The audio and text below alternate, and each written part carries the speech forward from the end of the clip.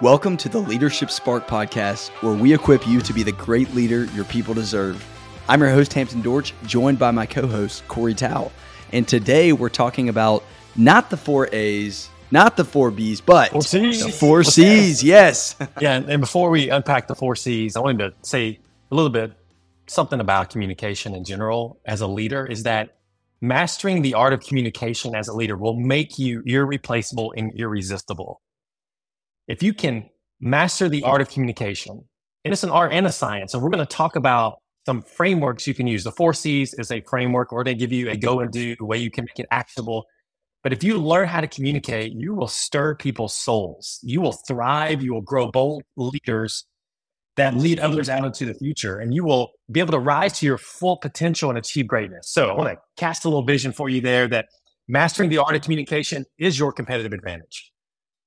Because, Hampton, if you confuse, you what? You lose. If you confuse, you lose. And so we come up with the 4 C's to help drive clarity versus confusion. You hear us talk about people follow clarity, people flounder in confusion. And we know which direction you want to go, which is the flourishing and people following you. So you have to be able to communicate well. So here are the 4 C's of communication: clarity, connection, contribution, and consistency. So clarity, everyone needs to understand and be clear on what's being communicated and what do you expect from them whenever you communicate. Again, if you confuse, you lose. If people leave a communication with you and they're unclear, they will struggle to do what you want them to do. And you will struggle to get the results that you want to get from communicating in the first place. And when we communicate, there is an outcome that we want. So you want clarity, connection. You want every person to know how they connect to what's being communicated. You want to be able to answer the question for them: what's in it for me?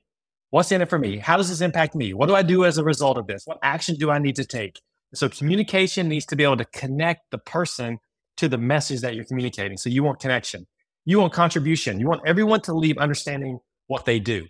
What is their contribution to the outcomes that are expected from the communication? How do they personalize the communication and make it their own and make the action their own so they understand what contribution looks like? And the last one is consistency. I don't know, Hampton, how many times I've seen leaders make a mistake because they believe communication is a one-time event.